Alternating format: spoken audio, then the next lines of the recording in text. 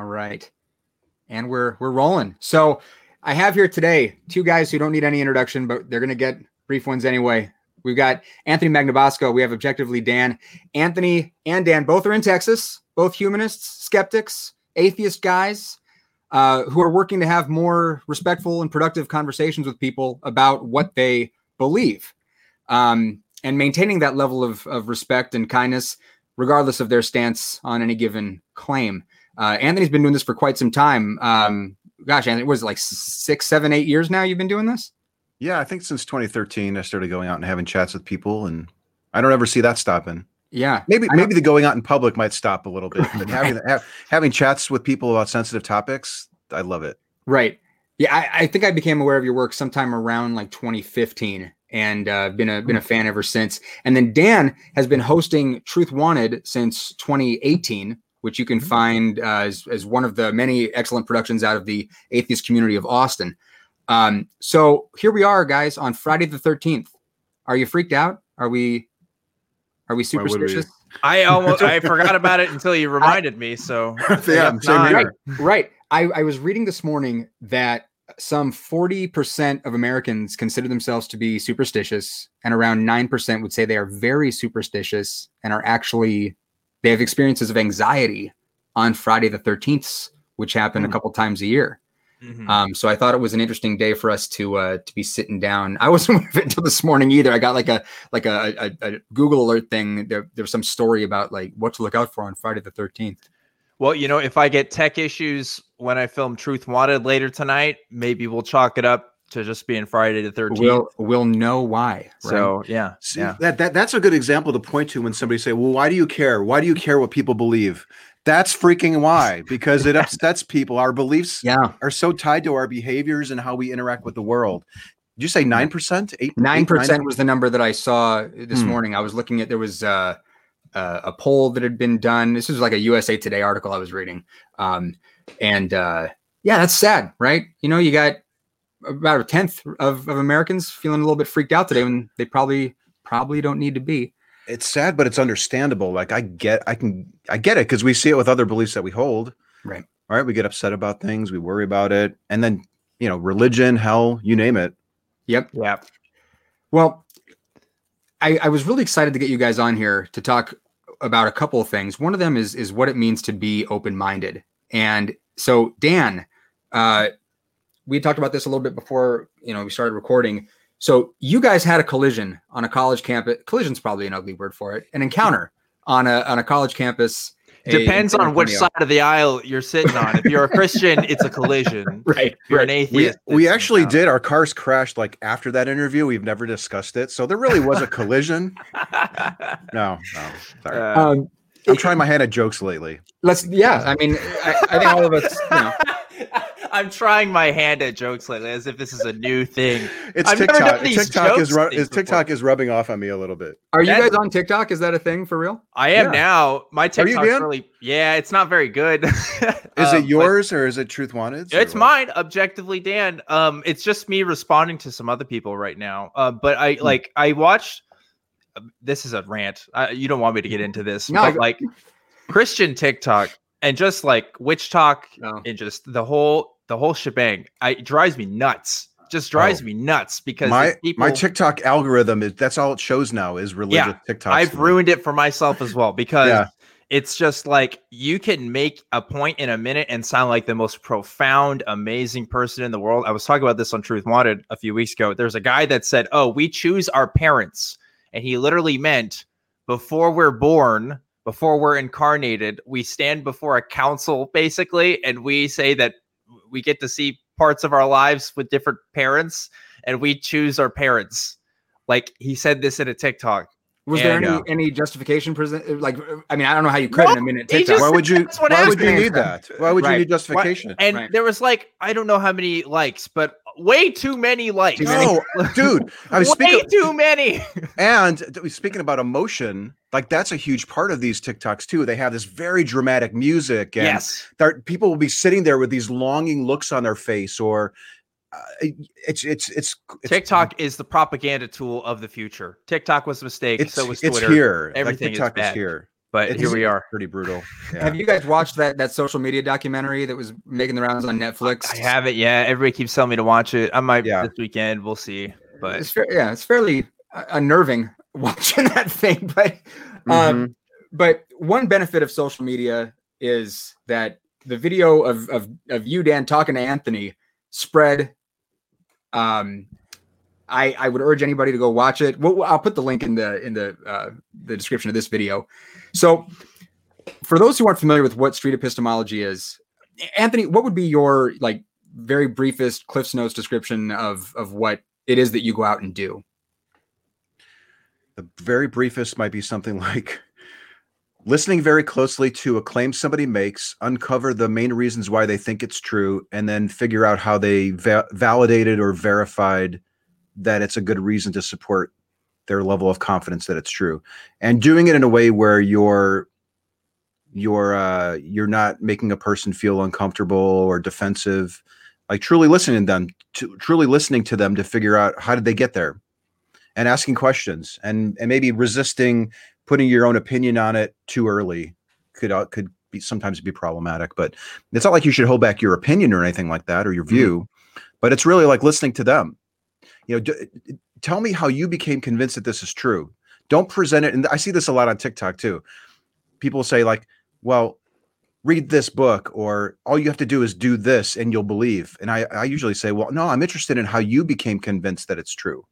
And that's pretty much what street epistemology is. It's not debating or arguing, but it's actually dialoguing where you're mainly using questions. That's interesting. What you just said is an interesting point. I was on a show on Tuesday, and we had a caller that did that. They asked me if I'd ever read anything by Gary Habermas, and I was like, well, that'll be it, man. If you just pick up a Gary Habermas book, then you're going to believe all the same things that I believe, but without looking at the mechanics of it, of how they got to that belief. So, and I have to wonder, like, did they even read the book? Was there something that they found compelling, or were they just told that this is the book that you give people who don't believe what you believe? Probably more the latter than the former, I would guess, but you don't know. Yeah. And there's sort of a group of those books. I mean, in the United States, obviously we because we're sort of a majority, Christianity is what we encounter. There's books that I'm sure come to all of our minds right now that you hear tossed out there. It's like, well, just read Lee Strobel or Josh McDowell or Ravi Zacharias or whatever the case may be. And I remember when I was a kid, it was C.S. Lewis. People would say, read Mere Christianity. But a lot of them, like you said, had not actually read any of C.S. Lewis's stuff. They just knew that that's where you go if you're, in trouble. And think about that though. Okay, so you're a teenager or whatever, you're being told to read this book for the answers to the questions that you have. So you're going into it reading something with the expectation that it's going to answer your questions. Now, it doesn't always answer people's questions, but are you really approaching that book, for example, with an open mind? Right. You're kind of already approaching it from a place of bias, more than likely, if that's the only reason why you're reading it is because you have some questions that need answered. Right. So, Dan, when you encountered Anthony, I mean, people can watch the video for themselves. I was saying to you before we started rolling that when I watched the video, it's very interesting to see. I mean, you are obviously open-minded, and in the video, you can see the wheels turning. You're taking the question seriously. And I wanted to talk to you about, what it means when you guys are both talking to people about their claims, what it means to be open-minded in this context of talking about beliefs, and how often you encounter people who may think that they're pursuing truth or that they value truth, but that mind isn't quite open, and what it may take to get there. I know I'm throwing like 16 questions together. Yeah. I would say, coming from a Christian system of belief, there was nothing about Christianity that says what the conversation I had with Anthony really should have been happening. So like I was a part of a college ministry. I was actually in that video. I was on my way to a meeting with my friend in the video and stuff. And like, we were evangelists. Like, we went out and talked to other people. The conversation that we had wasn't supposed to be like a dialogue. I mean, we were taught to tell people the truth about Jesus. I mean, that was it. We already had the truth. There was no seeking. Like, that's it. Right. Like we're supposed to give it to other people who were seeking. Oh, that's interesting. Did that give you more confidence to talk to me? with that kind of mindset? I think so. I mean, it's hard to, because when I look back at the video, first of all, I've never watched all the way full, even now today, because it's a weird, I get weird dissonance looking at that, because that's a different person than it is today, I guess. But also, like, the mindset that I had then is totally different from now too. I mean, like, I can't speak for why other people believe or why other people, you know, choose to be Christian or profess the way I did. But like, I wanted to be secure and have an attachment to a belief that was true. And if my belief wasn't true, or if there was something I could modify about it, because I wasn't foolish. I knew that other Christians believed in other things. You know, there were some differences there. I wanted to figure out what was true or what not, but I didn't think the whole God idea would fall apart. I thought maybe I'd become a different kind of Christian, but, you know, if I'm supposed to be evangelizing, or if I'm supposed to be having conversations with people, why not talk to somebody like Anthony? Like, isn't that the whole point? And some people get turned off by that, but it's like, as an evangelist, you're supposed to talk to non-believers. So like, I had this conversation with him, and as you can tell in the video, I quite enjoyed it. I had a good time. There's smiles on my face. And I would say that's with most people that have conversations with Anthony. But, you know, I think I could see how other people could be turned off by a conversation like that, because it is kind of strange. You just have this guy on campus with a camera that's like not college aged, just talking to college students. I could see how that would be weird. But me too. It's definitely weird. Yeah, it's weird standing out there trying to get somebody to talk to you about these things too. Yeah. But like, Anthony did a great job. He didn't make me feel uncomfortable about it. He made me sincerely question my beliefs. He admitted that he didn't feel the same way, and he gently pushed back without having a huge diatribe, you know. I remember I gave some definition of atheism that I would never give today. Sure. That Anthony was like, I don't personally ascribe to that, you know, and then just kind of moved on, because he was focused on what I believed. It wasn't necessarily what he believed. And I enjoyed that part of it too, because everybody likes talking about themselves, you know? So yeah. And you even asked me questions back in return too. Yeah. Like, you wanted to know more about the whole definitional thing about atheism, if I'm not mistaken. Yeah. It's been a while since I've watched that video myself. Yeah. Yeah. And so anyway, I guess I hope I answered all 5 of the questions. Yeah. Right. No, and then the follow-up is in the immediate aftermath. I mean, you're talking about your beliefs being challenged. Mm-hmm. And there was a gap in my understanding from when that initial contact was to you following up later. I want to say via an email. It was back when YouTube had a messenger system. Oh, it's through. Okay. The internal message system of YouTube. Yeah. I think I've only gotten 20 messages in 7 years on YouTube, and one of them happened to be Dan's, I think. Yeah. So in that interim time, I mean, what was that erosion like when the process of questioning your beliefs on your own after leaving Anthony and all of his annoying questions behind? Yeah. So I think, you know, it's easy to look at that situation and think, oh, Anthony was the initial catalyst. But if I was being completely honest with myself, I think I was already starting to kind of have doubts.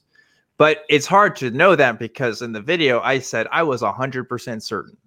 And that was a lie. I was not 100% certain. But in Christian circles, you're often just kind of taught to, you know, especially when you're having a conversation with non-believers, to put on your best face. On video. Yeah, especially on video with a colleague too, right? I mean, I'm a leader in my organization at this point, so it's like, of course, I have to, you know, keep the faith. Like, there's a reason why that's a phrase. And so that was already kind of happening, but Anthony's conversation definitely was a stepping stone. In that, it would be too long to kind of go through all the details. Anthony and I had a conversation about it on his channel to check that out, to get the full story. But, you know, I guess the short of it is, I went through kind of different phases of my Christian belief, and I definitely would have called myself a deconstructed Christian at one point.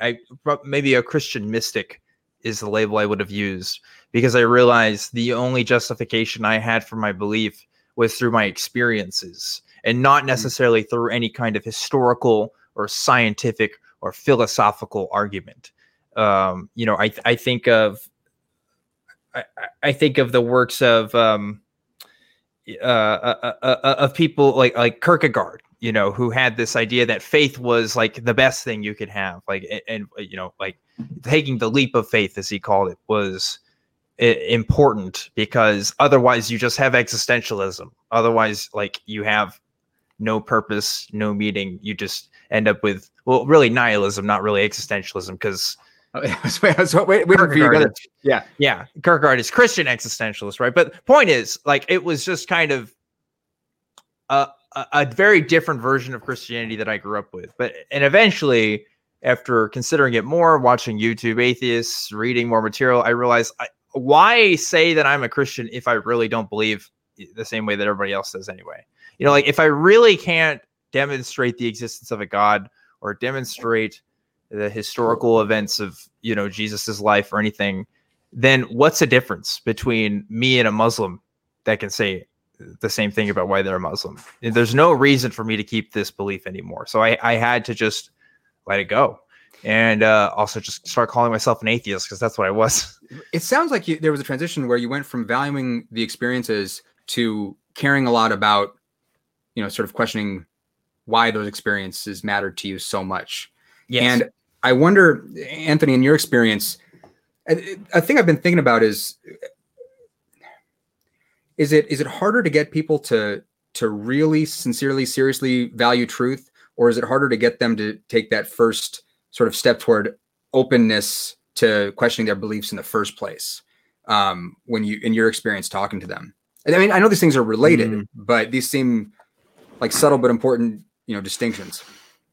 I think most people do value truth, because the way that they operate through life, they're putting on their seatbelt in their car, filling their tank up with gas before a long trip, they're buying insurance. So they're navigating life as if they value truth. They're just making exceptions in certain cases when it comes to the beliefs that they hold. Right. So that's kind of tied to closed-mindedness, I suppose, but they're not closed-minded on everything. In fact, I was going to ask Dan, you said you were 100%, and now you realize, sort of after the fact, that you weren't 100%. I'm wondering if I'd asked you, are you closed-minded on the idea that God is real or not? I'm curious how you would have answered that. If you would have admitted in front of your friend and on camera that you were open to, changing your mind. Were you closed-minded as well? Were you locked in? That's an interesting question.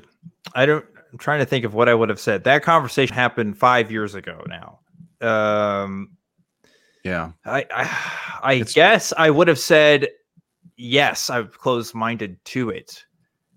But I don't know if I could give a good reason why. I think I would, being honest in saying I was closed-minded to it, I think the reality of that would be because I was taught to be closed-minded to it. Like, because the teaching is you can't have any kind of doubt. There is no other truth. You have the truth. This is it. Like, that belief system doesn't allow any kind of uncertainty. Yeah.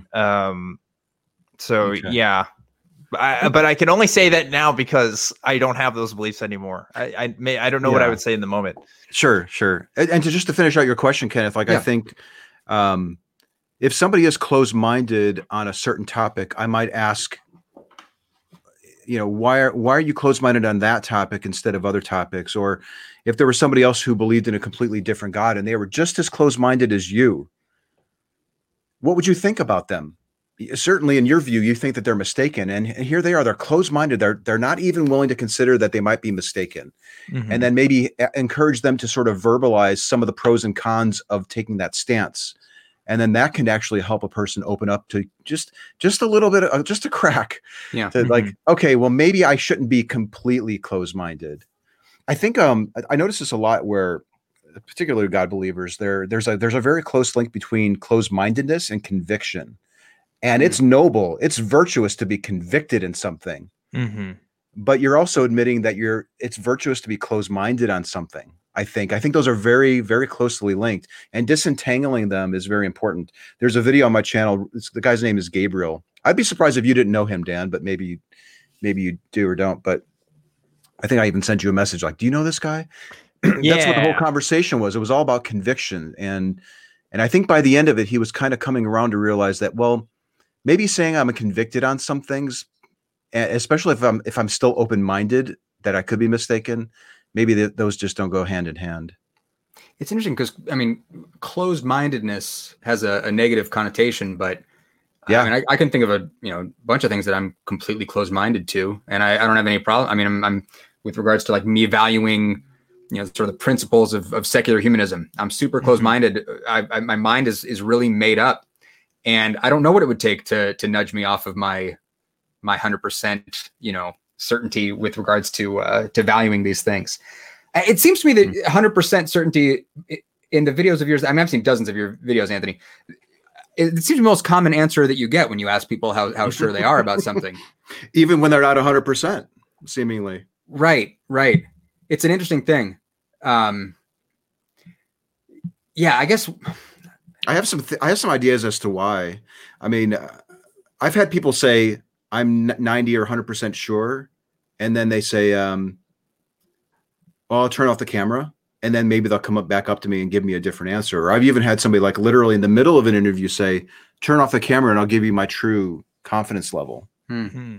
So I think just knowing maybe that they're being recorded, that they could be seen, that perhaps there's an expectation to give a higher number than they really are, which is, it's not really the end of the dialogue. You can still progress even though somebody's misrepresenting their confidence. Because it's not really about that. It just kind of gives me a starting point as a questioner where to meet them. But it's interesting. So it doesn't. Yeah. I think that our society overvaluing certainty definitely undermines good epistemology. Just in a practical sense. Which leads me into. I'm going to ask you guys the questions that I'm trying to ask every guest that I have on here. So the first question would be if you, and this is for both of you, if you were to identify a key feature of sound epistemology, what would it be? The way that I asked Eric Murphy this question was if he could wave a magic wand and grant everybody one tool to have better epistemology, what would he give them? Yeah. I bet Dan and I would give the same answer to this. Okay. Because my answer is actually, I don't know. I think it's easier for me to tell you what a bad epistemology is rather than a good one. Because there may be better epistemologies out there that I don't know. But I can certainly tell you the ones that don't work, saying you believe something based on faith, and faith being an implicit trust, without reason or without evidence, then yeah, I'd say that's bad. I don't think you should have that for really anything. Except maybe your sense of self-worth and maybe your sense of integrity. Because I mean, that's obviously important, but this idea of like a one sound epistemology, I think that's to say that, well, my method will get you the ultimate truth of everything. And I don't know if I have that yet. I'm still a human being that's learning new things all the time. That's changing things all the time. I changed my religious views and I've changed a lot of other opinions in just these short 5 years. Who knows what else I'm going to change in the next 5 years? So I guess that's like what I'd say about that. It's interesting with your answer. I'm hearing, because you went to faith as being sort of a great example of a bad epistemology. And then if we invert that, maybe, I don't know, there's a lot of things that could be presented as an opposite of faith, but doubt seems to be something that I think you said evidence. Did you see evidence as the opposite of faith? Well, I said if we're defining faith as believing in something despite reason or despite evidence, but like that, yeah, I guess that does imply, I do think having logical reasons or having evidence-based reasons, is a generally good way to know something, or at least, reasonably know something, because you can argue about true knowledge and stuff like that. See, that's when you get into like the real deep discussions about epistemology that Anthony and I really don't always have, surprisingly enough, when it comes to these SC conversations. I don't know how many you've had in total, Anthony. I have people that call in about it, but when it comes to actually applying street epistemology, we're really just talking about pragmatic stuff. Yeah. A lot of times.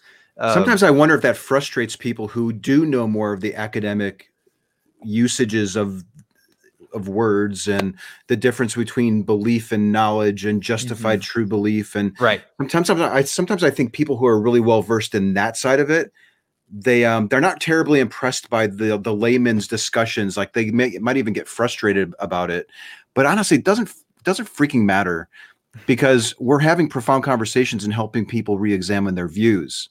Yeah. And ultimately, sure, maybe it's important to investigate those differences. I was going to say testing. I think testing is one of the key features of a sound epistemology, like being able to independently test the claim or the evidence that you think that you have, I think is crucial. That's what I would say for my number one there. I love that. Talking to people about, I was trying to explain to someone the other day just what falsifiability is and why it's a useful concept. And the interesting thing is, I mean, saying, evidence is a good way to know things that are, are true, or you should be able to test. I mean, it sounds so basic. And like you said, Anthony, people do this in most areas of their lives reliably all the time. But it seems to me that it's worth emphasizing the importance of these concepts. Again, this is coming from the Christianity that I grew up with. Like, I was not taught the value of having an evidence-based belief system, and I understand that's going to be different depending on your tradition, but like, that wasn't a thing. I was taught you have to have faith. And if that's going to be your epistemology for your religious belief, what other ways are you going to apply that in your life? And I ended up using it for a lot of things. Unjustly so. And I think a lot of people do. People who aren't Christian do that, certainly. So it's worth talking about. When you guys look out at the world, where do you see bad epistemology manifesting most obviously? Like, I just, that could be in the news, that could be on Twitter, TikTok. Yeah. That's suspicious. That's weird. Yeah. It's rampant on social media. But it happens on both sides. So I'm seeing stuff now where I'm hearing little rumblings that Biden wants to maybe do another shutdown. And I've seen people on the right point to that and say, as if like that's a good reason to allow Trump to continue winning the election, even though like it's contested and all this stuff. Like, hey, look and see what he wants to do. You don't want that to happen, right? As if like that's a good reason, that's a good justification for allowing Trump to continue for another 4 years. Like there's a lot of broken thinking that has emotion tied into it and all this tribalism. And that's what's going on. That it's the willingness to overlook the fact that you can't back up your claims because of all the advantages that come with adopting that same view and maintaining it. That's one of the biggest challenges. I see. Yeah, like Dan said, like that's everywhere. Yeah. It's everywhere. And it's so frustrating to see it. And I don't even know sometimes if people realize that they're doing it. I don't think so. I think, I joke about Twitter and TikTok, but like I genuinely think that's just a reflection of how people have always been. And we're just seeing it now because like the internet is a thing. Like we couldn't see that before. And the sources that we did see written from people were generally like, if we're talking about going back to history, it was from published materials. It was from books and letters and things that people took a lot more time in writing stuff out, and rather than a tweet that takes you literally 45 seconds to write. So I think that's why we kind of see that effect, and we're kind of like, what the heck, did everybody just turn dumb? No, I think everybody was always just kind of this way. And it's just more expounded upon because everybody can publish now. Anybody can make an account and create something. You don't have to be particularly literate or have particular skills to do that. I think that's spot on. And it can gain traction the more crazy and ridiculous it is. Yes. And people tend to fall for it too. Because, hey, he's got 10,000 subscribers, so it must be true. And then it's this weird cycle where that nonsense is getting propagated because it's fun to watch for a lot of people. This video is edited really good. Like, this is a Netflix quality documentary. This pandemic thing must be really good. Like that's like, they won't say that out loud, but that is the thought process. Yeah. I was doing a call-in show the other night, and a guy called in who was talking about how COVID's a hoax, and the Illuminati controls the world, and it was getting really into some conspiracy stuff. And it's a much more exciting and interesting way to look at the world than just reading the news. I mean, the news is pretty boring compared to the world that guy's living in. Oh yeah. Yeah. So, or the idea that you got it all figured out and all these poor saps just don't have the truth. Right. That could probably be another people thing. get a high off that. That's super attractive. Sure. On the religious side too, no doubt. Oh yeah, on the atheist side, like you're in the club. Sure. Even true. On the atheist side, I figured it out. I don't believe anymore. These poor saps. We all do it. We just have to be aware that we're doing it. That is a perfect lead into the next question, which is, in your own lives, where do you see yourselves?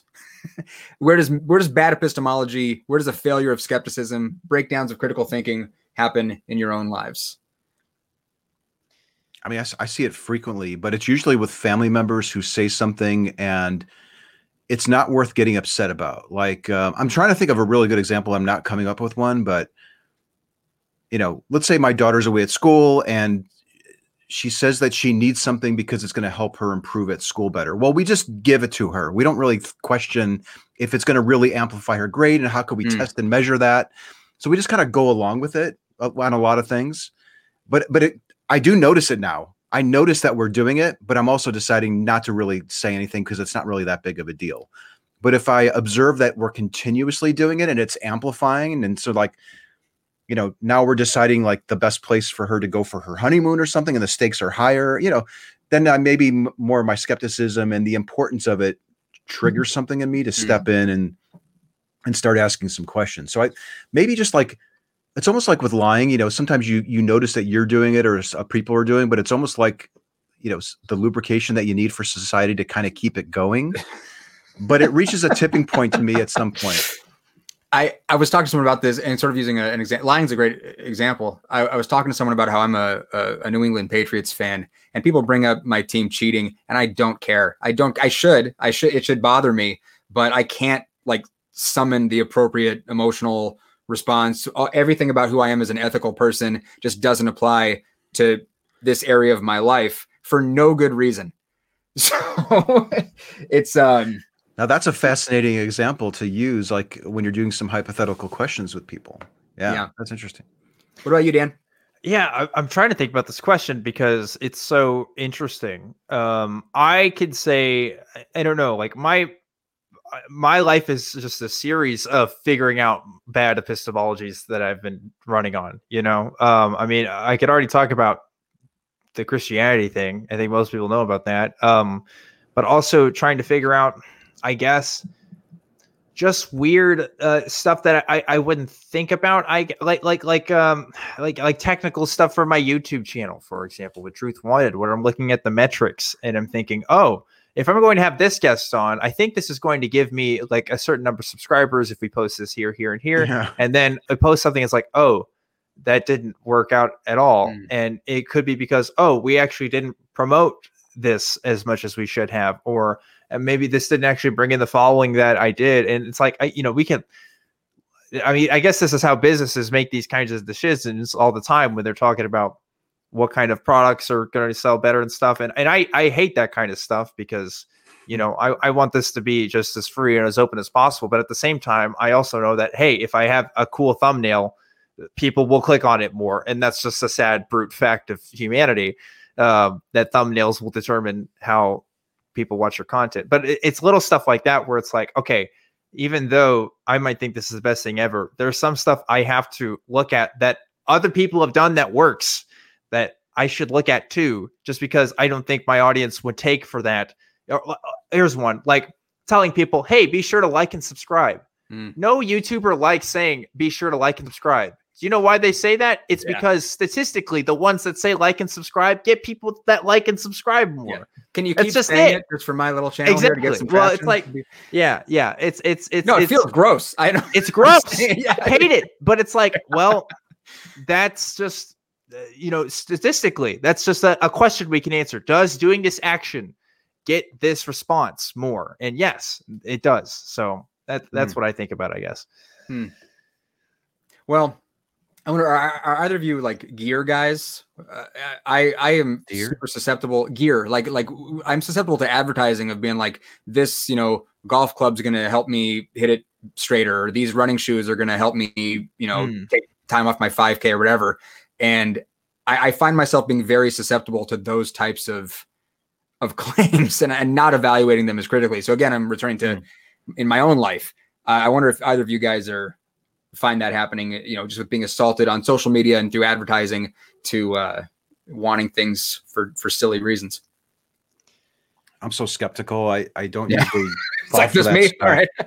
but here, kind of going off that question, like I have family members that will watch an ad like that, like the shoes that will make you jump 2 feet taller, or like these are shoes and they're really. Do you ever see the ad? Like they bend them and the shoe pops up and it jumps like 6 feet. The moon shoes. I don't know what they're called. Yeah, I've not seen that. But I'll be damned if they didn't show up at my house in a box. And I'm thinking, come on. Yeah. What is going on here? And I just, that kind of goes back to like, I roll my eyes, okay, I notice it. It's really probably not the best thing to fight about or bring up or discuss or analyze. And I just move on with my day. Yeah. Yeah. Yeah. That happens in my house too, but I'm the one who ordered the moon. So, really? So sort of as a final point in this line of questioning here, and it's fairly obvious in your work, I think, and I really hope people check it out. Like with Truth Wanted, which does have great thumbnails. Come for the thumbnails, stay for a great show. How do you think we should communicate the importance of sound epistemology to people? Not just how to have better epistemology, but why it matters so much. I think it's just a matter of presentation. We kind of talked about this. Like if you're coming into it and being didactic and you're saying like, okay, here's a one-on-one on epistemology and here's the history of this philosophy. Most people don't care, right, honestly. But you know what they do care about? Like exactly what I just talked about before was like, oh, how is this going to help me get this thing or something? Like being pragmatic about this kind of stuff, knowing for sure, what you're believing and what you're getting into, that matters to people. Like Christianity mattered to me because I was pretty invested in that. And maybe some people don't like that, the fact that they're being questioned about that at the time, but how valuable is it to have that conversation? I mean, that is an example of a belief system that's going to affect a huge portion of what I do. And Anthony alluded to this at the very beginning, like beliefs matter. Beliefs affect everything that we do. So I think the smaller examples, just asking, hey, if I have keys to a Ferrari here and I tell you that's my Ferrari, should you believe it? Like just small examples, are really fascinating, at least to me, but also are just like the perfect way to introduce people to concepts that they may not have thought about before. How do we think we should do it? I'm thinking, well, I mean, my jam is sort of recording conversations where I'm trying to communicate the importance of a sound epistemology. So I'm a little biased on that question because now, do I think going out and recording conversations with people where you're observing them revealing faulty epistemologies is the best way? I don't know. I think it's a pretty good way. I mean, a lot of people have been falling into street epistemology from observing interactions of people doing this. I remember after the second time Dan and I met, we went out to lunch or something. And I hope you don't mind me revealing this. I think you asked me something like, who was that conversation really for, essentially? Was that for me? And I said, honestly, Dan, yes, it was for you. However, there was a larger goal of showing this to other people. And I never regretted being blunt and being honest with you and telling you that. Like, I think it's great that conversation maybe, helped you look at your views, but it's when people stumble across that video and then maybe start reflecting on their own. Like, what am I concluding is true for faulty reasons and faulty epistemologies? Yeah. Like if you were going out there hoping to turn people into atheist activists 5 years after you met them, like, then good luck. Right. That's just not going to happen with most people. But yeah, it's like you said, like people who watch it might get something out of it, but also like people's lives do change after these conversations. And sometimes it's just in smaller ways. Mine was definitely much more dramatic, but you do follow ups with people a lot. And every follow-up I've seen, people have been like, oh yeah, I thought about that conversation, like, and maybe they don't immediately change it, but like they at least got value out of that conversation. Yeah. Don't get me wrong. I don't think that the people that I'm speaking with don't value it or enjoy it or benefit from it. Like that's a plus, but there's a larger goal, I suppose, of demonstrating the technique, which is like, if I just wanted to go out and help individual people, I can certainly do that and leave the cameras at home. Like there's a point to recording it. Right. Well, and it's an interesting thing because I think that there's a lot of value in the work that both of you do, and I think that there is value in people in the skeptic community and the atheist community attacking like individual religious claims. My perspective, the purpose of this whole channel that I'm doing is focusing on sort of the foundational tools that allow people to ask better questions. And I just think that the work that both of you guys are doing is great. Can we let's close out by letting people know what you're doing right now, where your focus is, and we can talk about where they can find you. And links will be in the description. Yeah, I'll go first, I guess. I'm a host of Truth Wanted. It's a call-in show that happens right now live Fridays at 7 p.m. Central. I'm going to be doing it after this, actually. But I'm also trying to do some personal projects. Sorry, Pico, my cat is just all over the place. But I just recently started streaming on Twitch. I'm going through a series on QAnon right now. I'm reading a book written by some QAnon followers, and it is a doozy. I'm also seeing if I can try to do some gaming stuff for fun, because why not? But yeah, all of that you can find on my Twitter. It's at ObjectivelyDan, and that'll get you the links to the Twitch and everything else. So, and the next TikTok dance craze will be originating from Objectively Dan, maybe. I hope. I mean, if that's my look, if my activism doesn't matter at the end of the day, and I become known as the guy that just did the crazy dance craze on TikTok, I'll die happy for sure. That's why not both, right? So it's a win-win if both happens. Anthony, yeah, exactly. Anthony, what about you? I was gonna say, make sure you bring your cat. Have your cat in some of those videos on TikTok. You'll probably get more views. Yeah, it's true. It's true. Listen, I got a shitload of stuff going on. Like, and just I think it's really cool that that's one of your areas of focus, Kenneth, is trying to help people have better conversations and communicate and get to the bottom of things. I think that's awesome. That's certainly in line with what I'm trying to do. Let's see. Well, there's a film that's we're trying to fund it. It's called When in Doubt, and I think it's like 25% funded. So if you like the idea of us promoting a possible solution to the mess that we're in, you might want to fund that movie. And then this whole conversation, I was not talking on behalf of the nonprofit that we have, but I will do briefly here. We have a nonprofit called Street Epistemology International, and we have people donating to that. And then we are turning those funds around and then giving, basically financially supporting people who want to help support or help promote this method. And then another third project that I've got going on is we're developing a training course for people to self-study and learn this approach. So rather than reading a book or watching a video or going to some community where you're just hopefully maybe running into somebody that hopefully knows what they're talking about, there's going to be a community-based and driven course that people can go through and take. Very cool. Very cool. Gosh. And then how to reach me? Just reach me on social media or TikTok or Twitter. Awesome. Well, thank you guys for being here. It really means a lot to me. I'm a big fan of your guys' work. And smash that like and subscribe button, right? That's what we do around here. Subscribe to his channel, please. Yeah. Yes. Hit the like and subscribe. And we look forward to doing more of these in the future. Thanks again, guys. Thanks for having us on. All right.